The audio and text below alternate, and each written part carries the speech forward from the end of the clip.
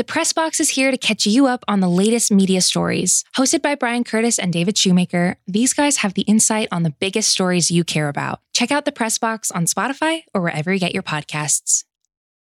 This episode is brought to you by Atlassian. Atlassian software like Jira, Confluence, and Trello help power global collaboration for all teams so they can accomplish everything that's impossible alone. Because individually we're great, but together we're so much better. Learn how to unleash the potential of your team at Atlassian.com. Atlassian.com. Atlassian. Tap the banner or visit this episode's page to learn more. This episode is brought to you by Jiffy Lube. Cars can be a big investment, so it's important to take care of them. I once got a car that I started out with 25,000 miles on. I got it to over 200,000 miles because I took care of it. You know how you take care of a car? You take care of the maintenance, the oil, the brakes, all that stuff. And if you don't, you can have a car just completely fall apart. When your car needs maintenance, head to Jiffy Lube. They provide automotive excellence at speed. Get your oil change, brakes checked, tons of other multi-care services. It's all done by expertly trained technicians who actually care about taking care of you and your car. Jiffy Lube, car more. To find coupons and start an instant online estimate, visit jiffylube.com.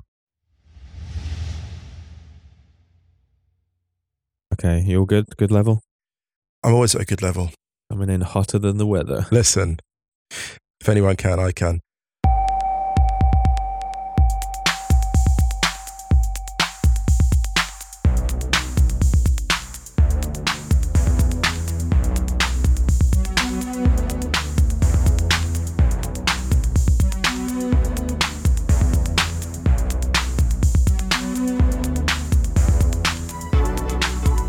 Hello and welcome back to the Stadio Podcast and Ringer FC. I'm Musa Okwonga. I'm Ryan. Ryan, how are you doing?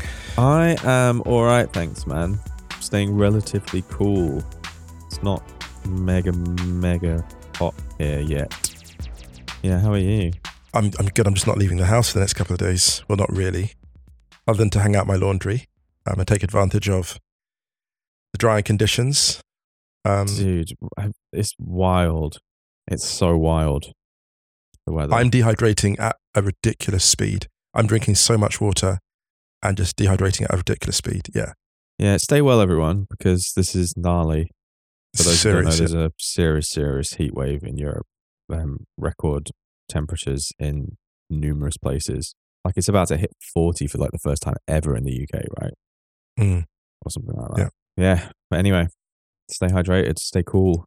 Yeah. Stay cooler than, I don't know. I was trying to think of something cool, but I can't think of something cool. The Andre lyric. You couldn't quote the Andre lyric, could you? Oh, what's cool being cool? Oh, yeah. Oh, no, that was Big Boy, right? Who was it? Cool and Polar Bear's Tallness. Yeah, that's Big Boy, wasn't it? Big Boy, yeah. Poor Big Boy. Look at I thought you were talking about what's cool and being cool, ice cold. Because that was Andre's. God, poor Big Boy. Look at my slander there. He got one of the best lyrics of all time. And he gave it to his man. Stay cooler than Stina Blackstenius in front of goal. Yes, even when she's offside. Exactly. Watch that movement, Stina. Spiritually onside. Yeah, we see the vision. Actually, I disagree. I think Stina was a little bit spiritually offside, but we'll talk about that in a little bit. Anyway, we'll get into that. We hope everyone's staying safe and well, and yes, watch out for the heat. We've got another Stadio this week, and you've got a Wrighty's House, so you are all good on the Ringer FC feed. Back to the normal amount. The days might be a little bit different. Wrighty's House is coming later in the week, but yeah, many pods. Check theringer.com. Loads of good stuff going up. Do you know what I watched over the weekend? What was that? Doctor Strange, Multiverse of Madness. Did you enjoy it? Ish. Well, Carl sent a tweet. Sorry, that hesitation says it all. Carl Anka posted a really good tweet about the Marvel Phase 4, which I think is something that affects Doctor Strange and all the rest of it. There's not enough sense of threat or jeopardy. Like, for me, I mean, this is the thing. I've really struggled to get back into Marvel to the same extent ever since Endgame and Infinity War. And I think this is the big problem with these movies now. The heroes are too powerful, Ryan. Yeah, they need Kang to arrive quick. But here's the thing. I'm not even that excited by Kang. I'm not even that frightened by Kang. I'm like, nah. Oh, I don't know. I think when we see... You better shake things up. Listen, Kang, you got a lot to make up. You're 3-0 down. Peak Jonathan Majors, I think is gonna be terrifying. I think he's great casting. I just think they need to Marvel need to fix up. Actually, I mean, I'm not a Marvel aficionado like yourself and all of the crew on the Ringerverse pod, Midnight Boys, Mal, all that lot. But I enjoyed it. Well, can I plug a series then? Because I want to plug The Bear. Oh yes, Bear this is on my list. Yeah, brilliant. Oh my goodness! Very quickly before we get into all the admin and everything else, The Bear is a TV series about a man whose brother basically dies, and he's like the man is a world-class chef, and he returns from being a world-class chef in a different city to his hometown of Chicago to take over his deceased brother's restaurant. Each episode is 20-25 minutes, and the first season is 8 episodes, and I just blew through it in a day. It's unbelievable writing. And it's funny because Marvel's so big. What Marvel is struggling from at the moment is they're not varying the pace enough, varying the tempo. Yeah. Well, let's go from one cinematic universe to another. And you spent some time with a Jedi the other day, I believe. Oh my god, yeah, I did. Oh my god, yeah. Wow. Okay, so how do we even? Well, so you were at this British GQ event thing for a couple of days. You had a chat with Callum Jacobs from Caricom, our good friend Callum. Shouts to Callum. So you and Callum had a chat at the event. You were doing it was essentially like a talk you guys were doing, right? Yeah, we were out and there were a load of other people there. Yeah, so we were, there was a bunch of people talking about, the theme was GQ Heroes, so people doing inspiring work in different fields. And so I got to interview Callum because Callum's work is inspiring in the world of football culture. What he's done is, really unparalleled in many ways. And I was interviewing him about his book, but one of the people who was speaking the same day was Ewan McGregor. So he was on just before us talking about Obi-Wan with the great Adam Baidari of GQ. So we're in the green room talking for half an hour with him and his lovely daughter. And he's the nicest man. He is the nicest, funniest, coolest guy, just chatting about everything. And then the conversation was funny because he was like, I said, are you a football fan? He goes, no, not really. I said, yeah, because I live in... No, but it's cool. He goes, I'm more into motorbikes and stuff. Yeah. So I spent a lot of time over in Wolfsburg, and I burst out laughing and I said, have you been to... And he's like, why are you laughing? I said, have you been to the Modern Art Museum? And he was like, what? And I said, yeah, it's one of the best in Europe. And he goes, what were you doing in Wolfsburg? And I was like, oh, well, the women's team plays there. And this whole conversation about Wolfsburg opens up, which is the most random thing. So then we go on stage after him, and he's on stage, and of course he's brilliant. And he comes off stage and he basically bear hugs me. He was like, you're going to do great. I've warmed up for you. And I'm like, oh my God. You and McGregor warmed up for you. And Callum, so I go on stage and I was just like, we're just sitting in front of the crowd and everyone's looking at us like, how can you follow the most dangerous men in the galaxy? Exactly. But yeah, he was lovely. So we got picked together and he was the loveliest man. His daughter's absolutely lovely. Look at you. Who would have known that Ewan McGregor would have bumped into Musa Okwonga, part of the Wolfsburg Tourism Board? Yeah, exactly. Fellow members. Exactly. Wow. All right, well, let's get on to today's show. Today we're going to wrap up some Euro stuff. We almost have all of our quarterfinalists set, and then we'll touch on some transfer stuff. We'll talk about Sandro Martinez to Manchester United. We'll talk about Robert Lewandowski and Rafinha being confirmed for Barcelona. And also a little bit about their situation, why they're even signing people, how they're allowed to sign people. Spoiler, technically they're not at the moment. And we'll touch on a couple of questions that people hit us up about. So let's get into it after this. Let's do it. This episode is brought to you by Anytime Fitness. We're not all professional athletes, but we all have health goals. That's why Anytime Fitness gives you access to personalized plans and support from a coach. Plus, you can track your training, nutrition, and recovery progress with the Anytime Fitness app, just like the pros. With 24/7 access to more than 5,000 gyms worldwide, get more from your gym membership. Visit anytimefitness.com to try it for free today. Terms, conditions, restrictions all apply. See website for details.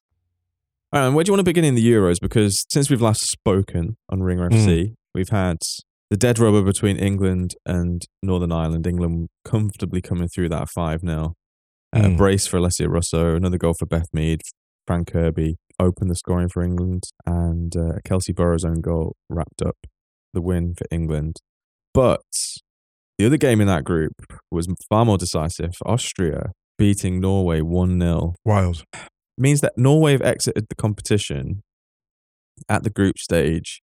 And I feel like this is probably one of the biggest disappointments of the tournament so far. Because without question, I would say. They were tipped by a lot of people, I think, to do pretty well in this tournament. And we said on Righty's House that even that after the England result, if they'd put in a decent performance against Austria and got to the quarterfinals and gone out against who would they have played? They would have played Germany. Then I feel like if they'd put in the performances for those two games, the 8-0 might have been forgotten or forgiven. It was too traumatic. Let's say it was too traumatic. And I feel like this raises serious questions for Norway. And also just like, you have a player like Ada Hegerberg, who's one of the world greats, who's spent so much time away from the national side and returning to the squad. That's a huge boost. And I think they've massively underperformed. But maybe we should focus on Austria because I think it was a good result for them. And I think the fact that they've got out of that group, I'm not sure whether it was more of a surprise to them. I think in the camp, they would have backed themselves to get out of this group in second place. I feel there's a little bit more belief in that camp than there may have been outside of the camp because there are some really, really good footballers in that squad. Yeah. Norway were badly coached. Norway were really badly coached. And I keep coming back to this, but that 8-0 defeat, if you see some of the passing combinations between the centre-back and the defensive midfielders, right? It's not all about defence. It's about how you play out and the options that you show. And the problem with Norway was it felt like two teams. It felt like you had the front line and the back line that just weren't integrated. It reminded me of the darker moments of Manchester United between 2013 and 2022, where you had this attacking talent, but there was just no sense of transition. And transition is where coaches really earn their money, to be honest. And with Norway, it was appalling. If anything should happen, the coach should probably... might not be around that long. He's not developed. He's not developed. I think that's the challenge. Now, Austria, no disrespect, I think there was an element of if we hang in there and we keep things tight, we've got a good chance of getting out. So I think Norway should be very disappointed not to go through with the type of firepower they had, and frankly, with the midfield heft that they had, which should have covered some of the sins they had in their defensive area. But yeah, the thing about Austria now is the confidence with which they're moving to the next round. And they've got players that can play on the counter. I mean, we've talked about like Bayern Munich being brilliant on the counter. Players like Zadrasil, for example, who can really like absorb pressure. Does that make sense? So players that can really absorb pressure, that can punch out. And now they're a tough proposition for whoever they face next, I would say. I mean, they face Germany next in the knockout. And that's going to be interesting because obviously it's a neighbouring country. Teams that know each other, that's always dangerous, actually. Yeah. A lot of that squad who either play or have played in the Bundesliga. So I think that's going to be a really interesting matchup. We'll cover that on Righty's House because that one takes place on Thursday. Spain got through against Denmark, and I think Spain have really got away with one here because definitely again in the opening 30 minutes, I think it was maybe the opening half an hour, we saw the same thing that Spain have done in every single group game so far, and that they started slow and they gave the opposition chances.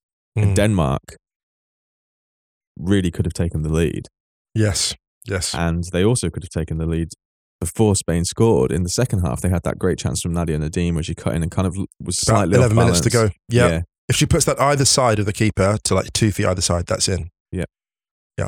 Denmark needed to win the game to go through, and Spain ended up winning with a 90-minute goal from Marta Cardona. But not fluid. Not at all. They really struggle. They make very, very heavy weather of chance creation in this game. I think they've made heavy weather of every single game in the groups. Even the Finland game, which definitely, yeah, they were a goal down, remember, and they ended up winning comfortably. But Finland could have gone 2 up. We talked about this on Righty's House. Finland could have got 2 up, and that was by far the easiest free hit. And Spain starting on the back foot. I mean, maybe this is one of those, like, where you see teams really, really struggle in the group stage of the competition, and all of a sudden they've won the thing. And you're like, how have they done this? Although, I know what you mean, but I don't feel this way with Spain because I feel like they don't leave themselves much margin for error. Like, I can't see where their extra gear is. With those teams that struggle through group stages, it's like, okay, when they click, it's going to go off. But I don't get that from them. And who do they face in the quarterfinals? England. You know, it's funny though, because Spain have a good, how do I say this? Well, England's press is the best of the tournament. This is the thing. It's unbelievable. Like I was watching the Norway game again, and it was absolutely, like Ian said it in the chat, it's relentless. They're just on you. And I think that Spain, they've been comfortable in possession and they haven't faced that. They haven't been chased down, you know, and it's not the first pass, it's the second pass. When Spain make their second pass, and this is the problem, they're used to like putting together multiple passing movements, but without that much pressure. And basically England are going to give them the Leon treatment that Barca got. And it was weird watching this game again. I've been thinking a lot about these Champions League finals because there's the analogy I can draw. And what England did to Norway reminded me of what Barcelona did to Chelsea in that Champions League final. And that is what Spain have to be ready for, I think, against England, because it's going to be a whirlwind. England are going to be the strongest side they've faced so far, right? I would say that. Yes, I would say that. Because when they faced Germany, even though Germany have been impressive, they were without their first choice striker, Lea Schüller. And I mean, they've still got more than enough in that squad, but still. Germany played containment in this. Yeah, Germany played containment in the second half, which was interesting. I think taking a lead that early is that dangerous thing, isn't it? Like, what do you do with it? And Germany were actually like, no, you've got a lead against Spain. This is a tough game. Let's just absorb. Germany can play on the front foot because we saw them do that in the previous match. But I think that England, the stage England are at in terms of their evolution in this tournament, they are peaking. And of course, it's the classic thing, like don't peak too early. But I also think with football tournaments, if you get your peak, you take it. Like if you reach a level, you just stay at it as long as you can. You ride out as long as you can. Plus, they've got great options off the bench. I would just say for Spain, my concern is I'm not seeing a variety of goal scorers there. That game will take place on Wednesday, so we'll cover the England-Spain game on Stadio. Yeah. Germany got through comfortably against Finland. They topped that group. And as we mentioned before, they will play Austria. Sweden got through alongside the Netherlands. Sweden beating Portugal 5-0 on the Netherlands. Coming from, that was a great game. It was a great game, actually. They took the lead. Switzerland equalised pretty quickly. And it was that last 10 minutes, 4 goals. Switzerland also had a very good chance at 1-1. Kumbuso, very, very good chance. Yeah. There was that 5-minute run where Ramona Bachmann just absolutely torched the Dutch right-hand side. Yeah. When the spirit was speaking through her. But yeah, Switzerland had a really good chance at 1-1. And I felt like if that had gone in, some might say, yeah, well, they would have got the goals anyway in the Netherlands. I don't agree, actually. I don't agree because the Swiss rearguard was looking pretty good until a couple of late mistakes. I just think that 2-1 is the one where it could have changed everything for Switzerland. But yeah, that's a shame. But a great game, that. One last quarterfinal to be decided. Yeah. Italy against Belgium. Iceland against France. France are already through, so it's Iceland, Italy and Belgium who could potentially grab that final spot. And whoever comes second in that group will face Sweden in the final quarterfinal. So the quarterfinals are England versus Spain, Germany versus Austria, Sweden versus whoever comes second in Group D, and France versus the Netherlands. That's not the worst thing for Sweden, to be honest, that outcome, because I know they beat Portugal 5-0. It's going to sound strange, but it's not the most impressive 5-0 I've seen. Like, it's a bit of a catfish scoreline in the same way that if you look at the 4-1, it doesn't reflect the balance of play. Sweden's 5 goals all came from effectively dead ball situations, like 4 set pieces and a penalty. And it's funny because someone said to me on Twitter, yeah, actually Portugal have got a real problem with corners. And I was like, okay, this is the thing, right? And it was an extreme case. And the funny thing is that in between the goals, as strange as this sounds, Portugal actually gave a fairly good measure of themselves. Yeah. And the only criticism I've got of Portugal, and as I noticed in the first half, they weren't releasing the ball quickly on the counter. It was really strange. So Jessica Silva was their kind of key ball carrier, and then, well, in terms of like breaking width, and gave Rolfo a really good matchup on the flank. And Nazare was coming through the middle, but wasn't releasing the pass. And there's 2 or 3 times in the first half where I'm like, if that goes through, you've got a 2-on-1. And never did it. And the gaps just closed really fast. But yeah, shout out to Kosovo Aslani in this game, who was spectacular. and just an amazing playmaker in this game, ran the show. But I think Sweden, they've done pretty well at that quarterfinal draw, whatever they get, because they need to catch a bit of a breather, because I don't think they've quite peaked yet. Can I say it's just been a real joy having that BBC coverage. Thank goodness they've just given it that prominence. And shouts to DAZN in Germany as well. Every single live game, every single highlight, like highlights of it straight after, or the full game rewatch, as it should be. Really easy to watch. It's been a great tournament so far. Yeah. Let's take a quick break. Let's do it. This episode is brought to you by Hotels.com. I was traveling internationally last year. I was in Mallorca. I didn't know the island well. I said, let me head to the north, head towards the water. Let me go on Hotels.com and see what they have available. Something preferably on the beach, maybe even a gym. Not only did I get those things, there was a kids session with exercise, gymnastics in the water, pony rides, a train. It had everything, and I didn't even want any of those things. But at least I knew they were there, just in case I changed my mind. And now finding the perfect hotel has never been easier thanks to the Hotels.com app. Whether you're looking for a family-friendly, right, all-inclusive or a relaxing spa weekend, you can find exactly what you need and compare hotel prices, ratings, and amenities side by side. So start planning your next getaway and find your perfect somewhere in the Hotels.com app. Okay, picture this. It's Friday afternoon when a thought hits you. I can spend another weekend doing the same old whatever, or I can hop into my all-new Hyundai Santa Fe and hit the road. With available H-Track all-wheel drive and 3-row seating, my whole family can head deep into the wild. Conquer the weekend in the all-new Hyundai Santa Fe.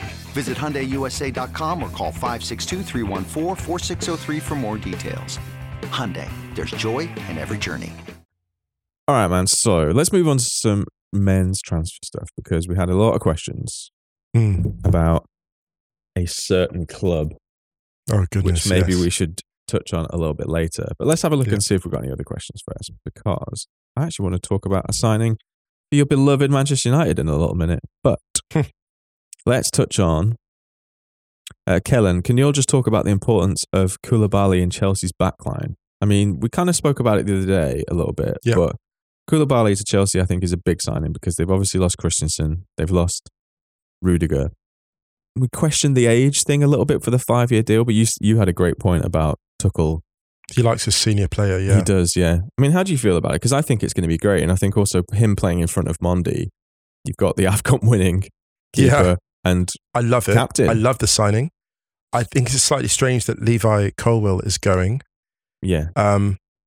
Maybe Chelsea feel they have enough, though. They do have. Actually, they're pretty well stocked at centre back now. Weirdly enough, now Chelsea's problem is not the defence. It's so strange, right? If someone said to you, "Oh, in a year when Chelsea get rid of these big defenders, the big problem is going to be the attack," but it's going to be the attack. I think it's going to be the attack because I think they're going to be light on goals. And I said this. I think I was talking to you guys before. Like, if one of those players catches fire in a way they haven't previously, that is an attack that's really going to struggle, and it will struggle to get them into the Champions League, I think, again, because if you look at how Spurs have strengthened, for example, the signing of Richarlison is a big deal in terms of depth. Yeah. You now, and you know, United are retooling all of that, like, and Arsenal to an extent, although the midfield is going to be a challenge. But Chelsea have to be a little bit concerned, I think, about what they're going to produce in the attack. I think that defensively, Koulibaly gives you so much because not only is he defensively strong, still got a good turn of pace, can score as well from set pieces. He's a real threat. You know, he scored huge goals last season. I think he got one against Juventus in a big game. And just, you know, in terms of the leadership, the passing, the way he can prompt a counter, there's no accident that when Napoli went absolutely, you know, off the scale in terms of attack, he was often at the base of the attacking moves. So he's a great option for them in terms of prompting a game. It's really remarkable from Chelsea that you look at their defence before and going like, who are they going to play there? And now it's like, actually, they've rebuilt really well. But it's that attack. That's their concern now. And it's a credit to Koulibaly that he's so good that their attack's going to be their main concern.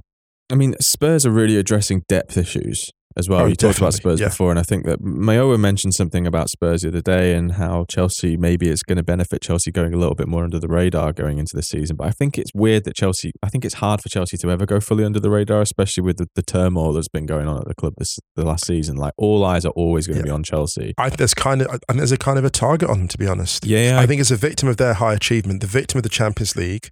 It put the focus on them. And this is no disrespect to Chelsea. It's a very big year for some of those attackers. Yeah. Callum Hudson-Odoi, he had like mobility issues. He was, COVID, all these other challenges. It's a big year for him. I think it's a big year for Havertz in terms of Havertz's evolution. Not saying he can't get there. I think he's got all the talent to do it. I think Werner needs to kind of really, now he's bedded down. Look, I just think with him, Sterling, Hudson-Odoi in the mix, and maybe losing Ziyech, that's still a good core for Chelsea. There's a lot of fluidity there. They just need someone to orchestrate it. I wonder whether Bayern might chuck in a cheeky bid for Werner, because they've agreed a fee for Matthijs de Ligt to go, and I think that's going to eat up a lot of that. Well, that's the Lewandowski fee plus a bit more. I think it's like plus 50%. Yeah. So more than affordable for Bayern. And I think they've probably got another signing in them. And I wonder whether Chelsea might need to, I don't think they really need to flip anyone, but if someone comes with maybe like 40 million for Werner, which I'm not sure Bayern would pay that amount of money for him, but even if you look at some of the fees that are going this year, they're actually quite reasonable. Also, Ryan, Werner, Sadio, and Gnabry as a front three is nasty. It's really nasty. It's really good. It's really great. Great front three. Gnabry and Werner have played together at international level, and I think they know each other pretty well. I love that front three for the Bayern if they did that. I mean, in terms of, that could actually help Chelsea out in terms of getting another attacking piece in. We'll talk. I mean, there are a couple of that have gone off the market now. I mean, if you look at, for example, just back to Spurs, because we were talking about them quickly. We'll talk a little bit more about Spurs when we do some maybe like Premier League previews and stuff, because we want to touch on a lot of other clubs. I had some questions about other clubs that we haven't talked about yet, but I was going to mention it later on. But obviously, Spurs taking Longley off Barca gives them really good depth at centre back. I think I think his reputation would be a lot higher if he wasn't a Barcelona player. They've obviously also taken Yves Bissouma off Brighton, which gives them real depth in the midfield, and Richarlison up front. And they're rumoured to be after Depay as well. And in defence of Longley, the amount of ground you're required to cover as a defender at Barcelona is extreme. I think it would have been very hard defending for Barcelona over the last couple of years. Yeah, and the compressed spaces that Conte favours, I think, really, really benefit Longley, and they'll benefit his game. Yeah, I think you'll see a better Clement Longley under Conte than you would do in the last couple of years. But also then adding Richarlison for Spurs as well. It's such a marquee piece up top that if they then get someone like Depay, they've essentially just given themselves double the reliable options up front that can chip in with goals. I love the Richarlison signing I love the Richarlison signing so much for Spurs that I wonder why Chelsea didn't make it. And this is the problem when you haven't got a settled front office. Richarlison is the kind of player where a Chelsea board that was fully on it makes a rival bid for, because he actually fits. How do I say this? Chelsea need him more than Spurs did, actually. I think they need him more because I think he knits things together, the forward line, really, really, really well. Out of Chelsea's goals, like Chelsea's goal scoring options at the moment, their goals for Premier League games is not mega. It's slow. Yeah, Mayowa put it in the Wrighty's House group the other day, and it's not exactly mind blowing. With Spurs, it's obviously you've got a record partnership there with Kane and Son, and then you're adding another pretty good piece. I think also him not being the main man, Richarlison, will probably benefit his development. Yes, I mean, the fee is high, I think, actually, but I think it's one of those that could work out really well for Spurs and could work out really well for Everton in the long run. It's one of those ones where everyone wins, isn't it? It's one of those signings you look at. I think not everyone could win. I don't think everyone has won yet, because Everton are not exactly the best run club in recent years. So I think that the jury is still out on that, I think, in terms of how they reconfigure. Yeah. But I think if Spurs pick up the pie for like 17 to 20 million euros, which seems to be this is all rumours at the moment, but then Depay's going from bench to bench, though. That's the weird thing. Bench to bench. Yeah, but also, though, he's a good option to have for Spurs. I think he'd be better than I think he's a great option, but for him as a player. Yeah, as a player, yeah. He'd probably earn a bit more money as well, though. And I mean, unless there was a couple of rumors going around that would have been amazing. It was just like, go back to Lyon. Get the whole band back together there with like Lacazette going back there and Tolisso going back there. Just get the whole lot back there. Oh, actually, talking of Lyon, we're going to get to that in a bit. But that's a signing we both love. Yeah, go on. Mention it now. I knew you. Hassam Aouar going to Betis. It's so perfect. Aouar and Fekir, the 2/8s. The only problem is that Carvalho is going the other way. So actually, Lyon did pretty well to get Carvalho in the deal. William Carvalho has had a curious career, man. He was on the top of everyone's list. I think it's people don't take him seriously. Speaking as someone who has also experienced this, I do feel that when you're of a certain age and you grow a mustache, people take you a little bit less seriously. And I think that they should take you more seriously. Can I say this though? And this is beyond doubt. I don't expect any backlash from the Stadio community for this. William Carvalho has had arguably the best food of any footballer. I think you've said this before about him. But this is the best food. Look, the man's gone. Consistent. Lisbon. Mm-hmm. Now it's gone from Betis and now it's gone to Lyon. This man has made exceptional food choices. Lisbon, Seville, and Lyon are three extremely. Speaking as someone who, let's say, felt the effects of some of Lyon's finest wine when I was over there.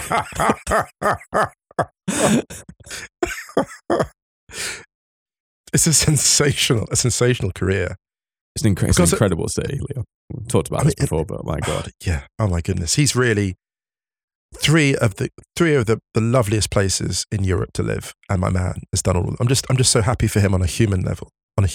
I would really love to see him in that midfield as well. Gosh, Lyon is just, there's something about it. There's something about it as a town. Like I said, I've always said this, didn't I? Like, why are players staying there? Why do they stay? They win 6 titles. You go there and you go there for 5 minutes. You're like, okay, I know what this is. Before we wrap up on Barcelona, we're running out of time already. Maybe I don't know whether we need to do a big deep dive on Barca, because I think, to be honest now, there have been so many people who have asked the question about how they're doing it that people have started to read all of the stuff about how they're doing it. But we'll talk about it again. Let's talk about Lisandro Martinez. Yes. He's a Manchester United player. I am excited. You know what's so weird about this signing? I'm actually most excited for Argentina. Are you? Yeah, because they've got like a bunch of players who've made career jumps in a World Cup year. So Paulo Dybala looks like he might end up at Roma. It's just happened, actually. He's just there, yeah. I mean, this is wild, because we also need to talk about something else Roma related. So I'm really happy for him. He's got his move. I'm really happy for Alvarez going from River Plate to Man City. And now Lisandro Martinez going to the Premier League. He's going to learn so much there. And he's under Ten Hag as well. And he's a ball-playing centre-back, combative, plays in the front foot. Like, it's a lot of money, as I think we've been remarking and discussing. But as we've seen in football, you pay money according to your needs. The one thing that's a bit weird again is just this absence of defence midfielder that United have got. Because he's not going to play centre midfield. He's going to play centre back. No, of course not. Yeah. So it's baffling. It's so weird. It's like, well, and the pursuit of Frenkie de Jong, don't get me wrong, I understand why it's being made, and it's a long time to get a signing like that in. But he clearly doesn't want to come to United. It'll be a money thing if he gets sold, and this is part of the Barcelona problem. This could be our segue onto Barca. But let's talk about Martinez first, because he's obviously a player who's played under Ten Hag at Ajax. Ten Hag really didn't like him at centre midfield. He was a defensive midfielder. He then he really broke through as a centre back. I haven't read it yet, but I saw a thing land in my inbox from Grace Robertson about how why she's unsure about short centre backs in the Premier League. I've yet to read it, but this is an interesting issue because I can't think of a huge amount of short centre-backs that have thrived in the Premier League. Even if you think of someone now, you think of someone like Javier Mascherano, right, who as a short centre-back. He didn't become a centre-back until he'd left the Premier League. Exactly. It's a big problem. Because we've just seen the aerial dominance. We've seen the trend. And look, City and Liverpool have just scaled up big time. City bought 2 huge strikers. Liverpool have bought a huge striker as their first choice. Like football is going the other direction in terms of physicality and height. Not that he hasn't got physicality, but the height issue. So this will be a thing. Look, he'll get targeted. I'm sure Ten Hag has thought about this, but it's just something that he has to be aware of. He will get targeted in the air. It's natural. Why wouldn't you? Like, we saw what Konate did in an aerial context last year. We saw what Van Dijk can do. We've been seeing it for the last few years. It's just a thing people are going to go at set pieces. Mm. And in transitions. It's an easy win, unfortunately, not an easy win, but it's an easy option to attack. So yeah, he better get to jumping. And it's not even just height in terms of vertical leap. It's in terms of your presence. That's the thing. It's in the penalty area. Masking some of the ball, just having height affects the line of sight of an attacker. So all of a sudden, if someone's a head taller than you, they can edge you out in crucial spaces. So I just think hopefully it's overstated as a challenge or as a problem. But it is inviting a certain form of attack, I would say. Breaking news, I've just seen that West Ham, Fabrizio Romano is reporting that West Ham have made a £30 million offer for Broja from Chelsea. I'm waiting for Chelsea to answer.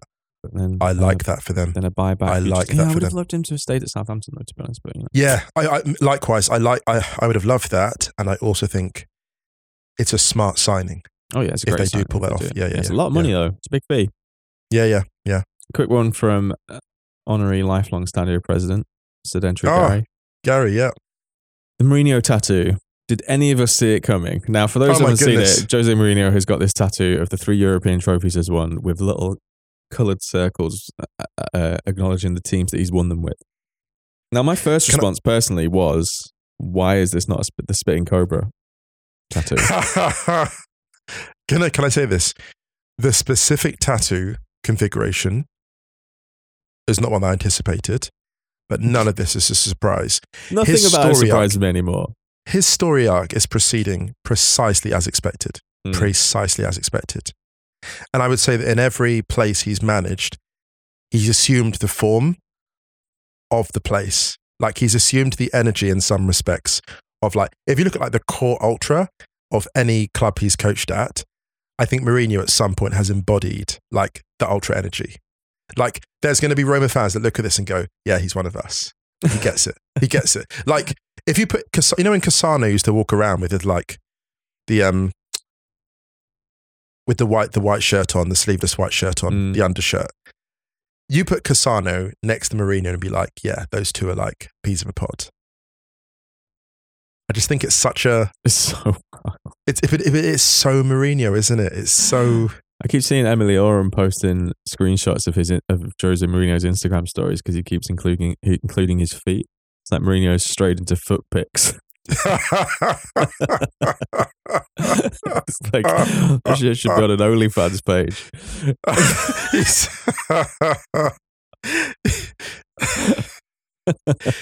Mourinho is nothing if not compelling. Nothing. He's so mischievous now. Yeah. All right, let's wrap on the Barcelona stuff because we talked about it a little bit last week, and we've talked about it before. It's essentially the same as it was last season, but a little bit more evolved. Kind of like what the hell that they're doing. And we've had a lot of questions from people saying like, how are Barcelona doing this? Now, in short, Barcelona are in a really similar position to what they were last season, albeit the figures have evolved and are slightly different. And they're a little bit further ahead in recouping debts or getting themselves out of financial trouble, even though they're still a million miles away from that. The players that they have signed so far, they're not registered. Yeah. They cannot be officially registered to play competitive football until Barcelona recoup a load of finances in order to, like, Sid Lowe wrote a great piece for ESPN about how they're doing this. And the thing that I found the most striking about it was that in La Liga, the players are registered, using this app, and literally it's like it won't let you register a player if you don't have the financial criteria within the system to do it, kind of thing. Which is the question, and here's the thing. It's funny because Sid Lowe and Swiss Ramble Swiss Ramble wrote a great thread, actually.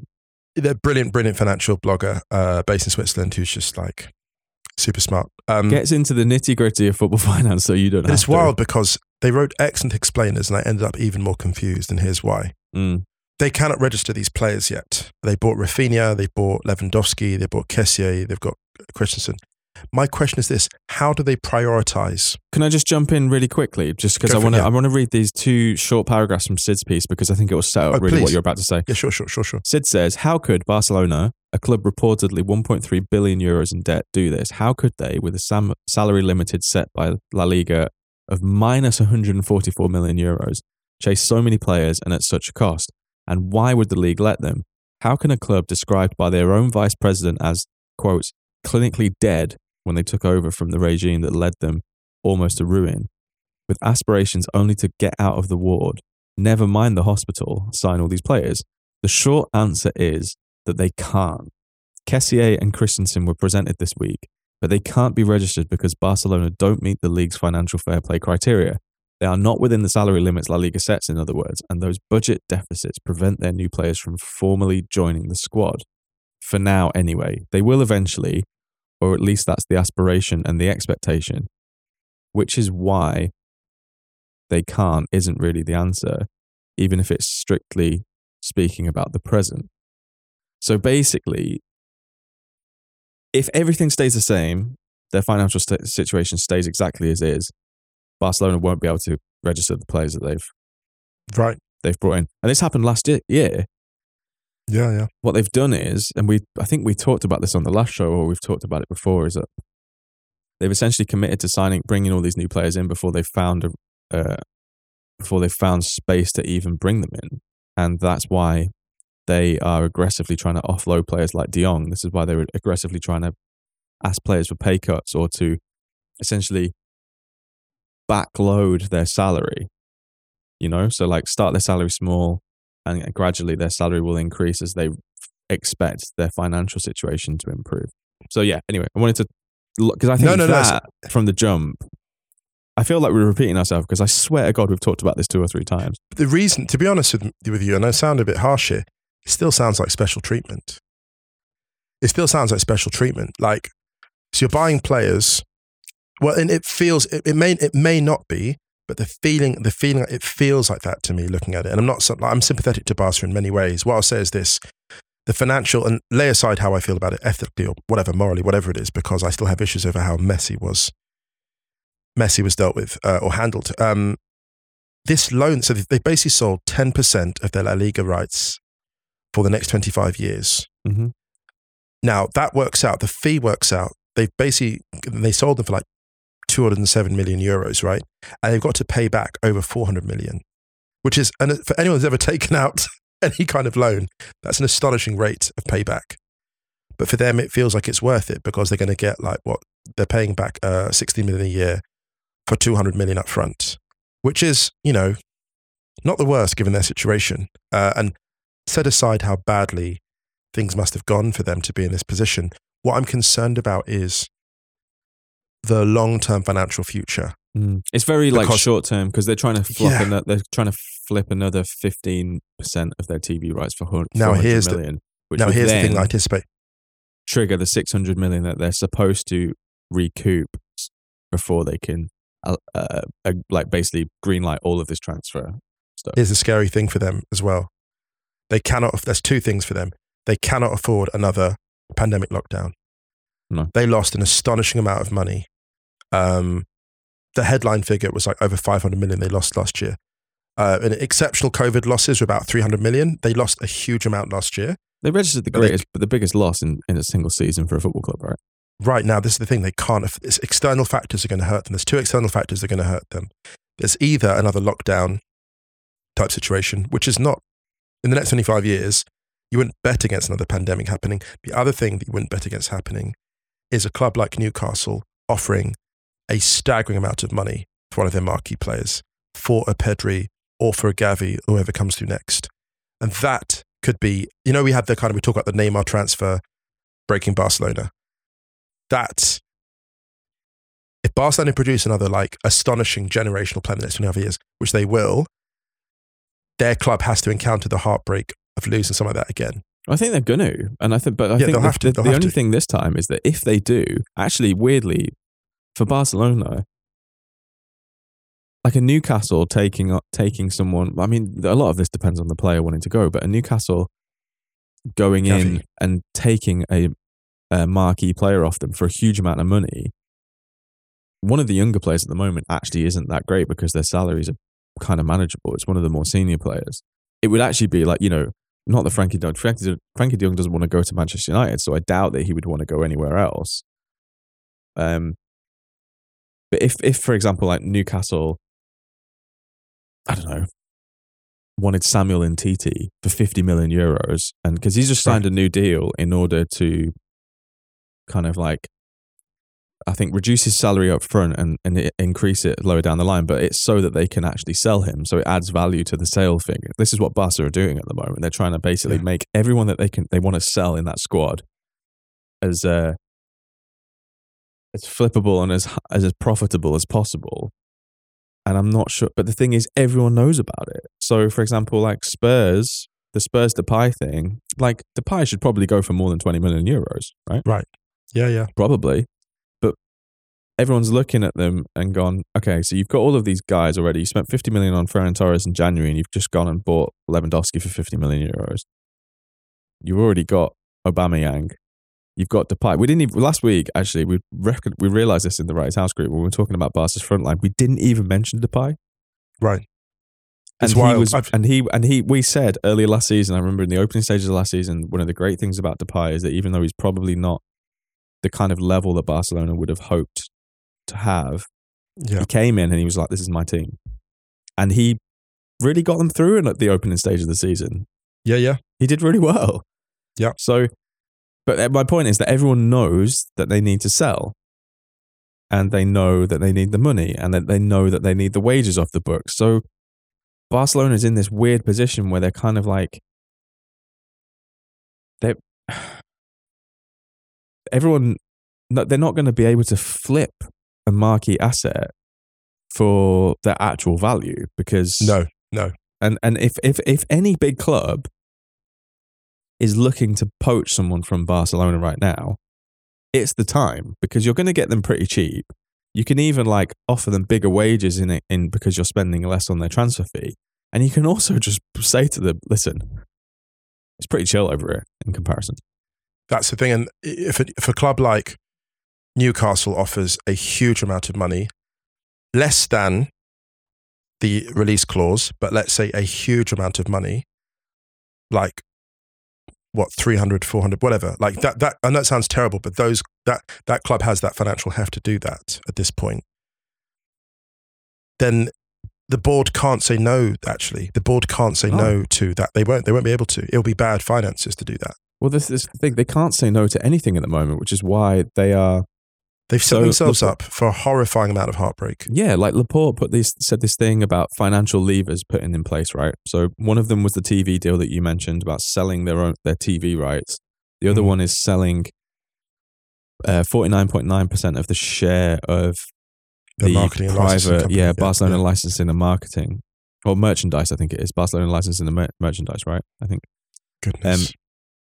That they reckon, according to Swiss Ramble and Sidlow, they reckon that could generate 200 to 300 million euros. Vice President Romeo said that the licensing and merchandising is a significant source of income with major potential given the strength of the Barca brand, but needed collaboration with strong partners. But remember, as Swiss Ramble mentions as well, on top of that, they've just approved the Camp Nou remodeling, which is going to require another 1.4 billion euro loan from Goldman Sachs on top of their existing debt. What the hell are they doing? But the thing is, Barcelona have got themselves into this trouble where they need, the Camp Nou is in desperate need of renovation and desperate need of modernizing, because what Barcelona don't have compared to other clubs of their stature, and this is why you're seeing Real Madrid do it as well, is the hospitality stuff, the corporate seats, that kind of whole thing. It's nowhere near the level of some other clubs around Europe. But again, it's kind of like it's everything at once, and this is why you're seeing these kind of unprecedented wild financial maneuvers with Barcelona because they've essentially got everything, and they need to. It's like everyone's in the boat, right? And what they need to do now is bucket all the water out. Yes, Do you know what I mean? But everyone's already in the boat, you know, and they probably that's a great analogy. And they don't have enough buckets. You know, that's a great analogy. You've got the strongest sailors, the strongest rowers, and the shore is 1,000 kilometers away, and everyone knows. The sad thing about it is, so no, you're right. I'm as frustrated as you are because this was so, like so many things in our political and social context, it was utterly avoidable. It was utterly avoidable. Like the London Underground right now is like a clay oven for anyone traveling in it. That was not inevitable, right? Things were allowed to deteriorate over time. Work wasn't done, money wasn't spent, and now people are going to be dehydrating and almost cooking in those environments. Barcelona's financial situation was not inevitable. Nope. This never had to happen. It never had to happen. The Neymar money could have been reinvested in youth, and they could have just been patient, bought one winger, or just bought another striker, reconfigured the attack, and just carried on moving. But they didn't. And that is what will always get me about this. And it's weird because I'm not a Barcelona fan, but I'm so frustrated because I'm like, look, if you're going to stand for something, if you're going to try and be more than a club, if that's your thing, then stick to your goddamn guns. Because if you don't, this is what happens. And it's so sad because Barcelona, they are more than a club now. They're a morality tale. And that is the most painful thing I think I've said in this podcast in a while, because it hurts to see this actually. As a football fan, as someone who, you know, football clubs are the custodians of dreams. And they're the custodian of a nightmare at this point. I get that Barcelona need better players. I get that.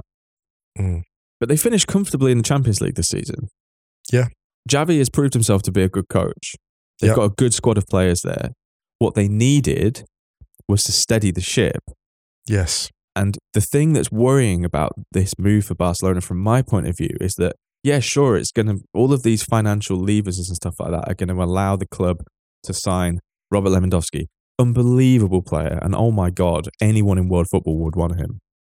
They'd allow them to register all of these other players. Sign Rafinha for a huge amount of money. I mean, like, think of the fees. This is their situation, and yet they've spent over 100 million euros in fees on players that they can't even register at this moment in time. The thing that is worrying to me is that a year ago, they could not even sign. They could not extend the contract of probably the greatest player of all time who had been at the club since he was a child because of the financial situation that was fully self-inflicted. What that should have triggered was like, well, we cannot be in this situation ever again. So what we need to do is we need to think long-term, and we need to make sure that we are in a position that we can basically, we may not be able to sign many, many good players for a couple of years, but we have to figure this out. We have to figure this out. And maybe one or two of these financial levers would make sense. They're bringing more players in and forking out more money. And I know that there's always clever accounting that goes on.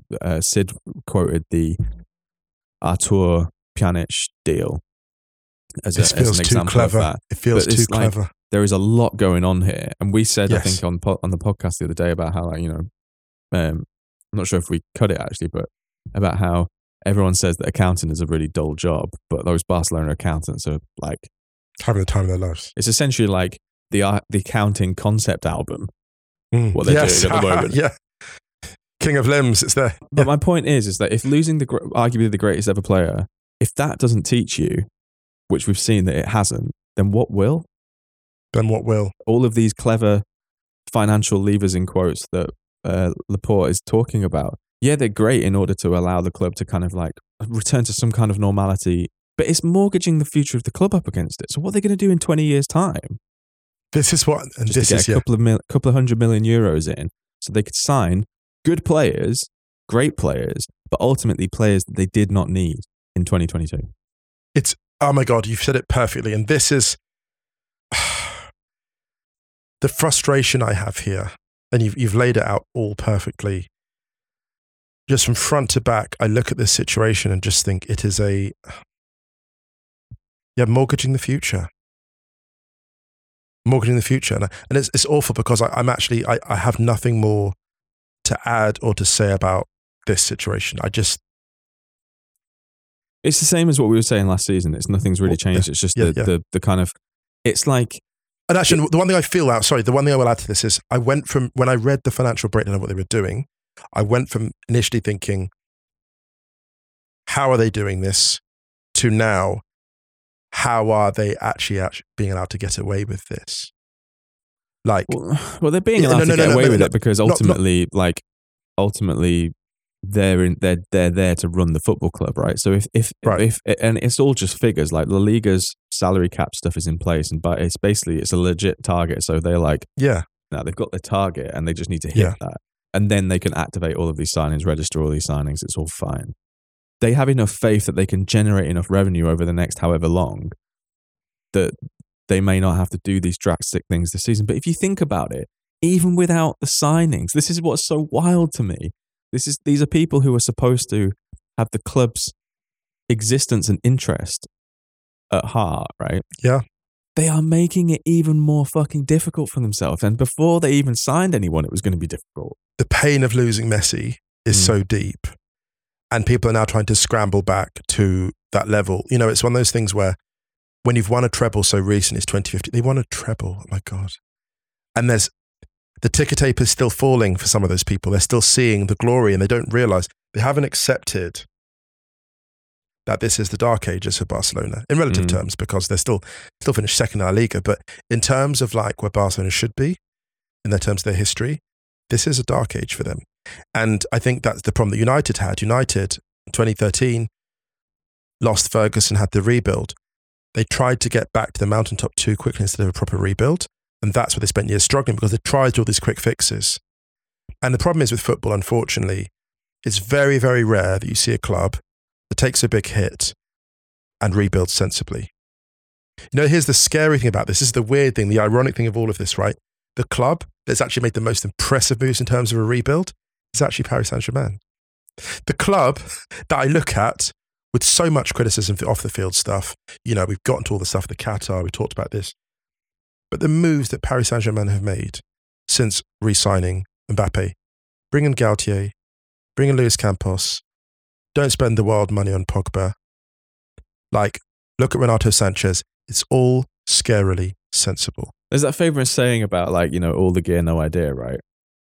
Yes. And, oh my goodness. Yeah. And now PSG have kind of got all the gear and a little bit of an idea. Yeah.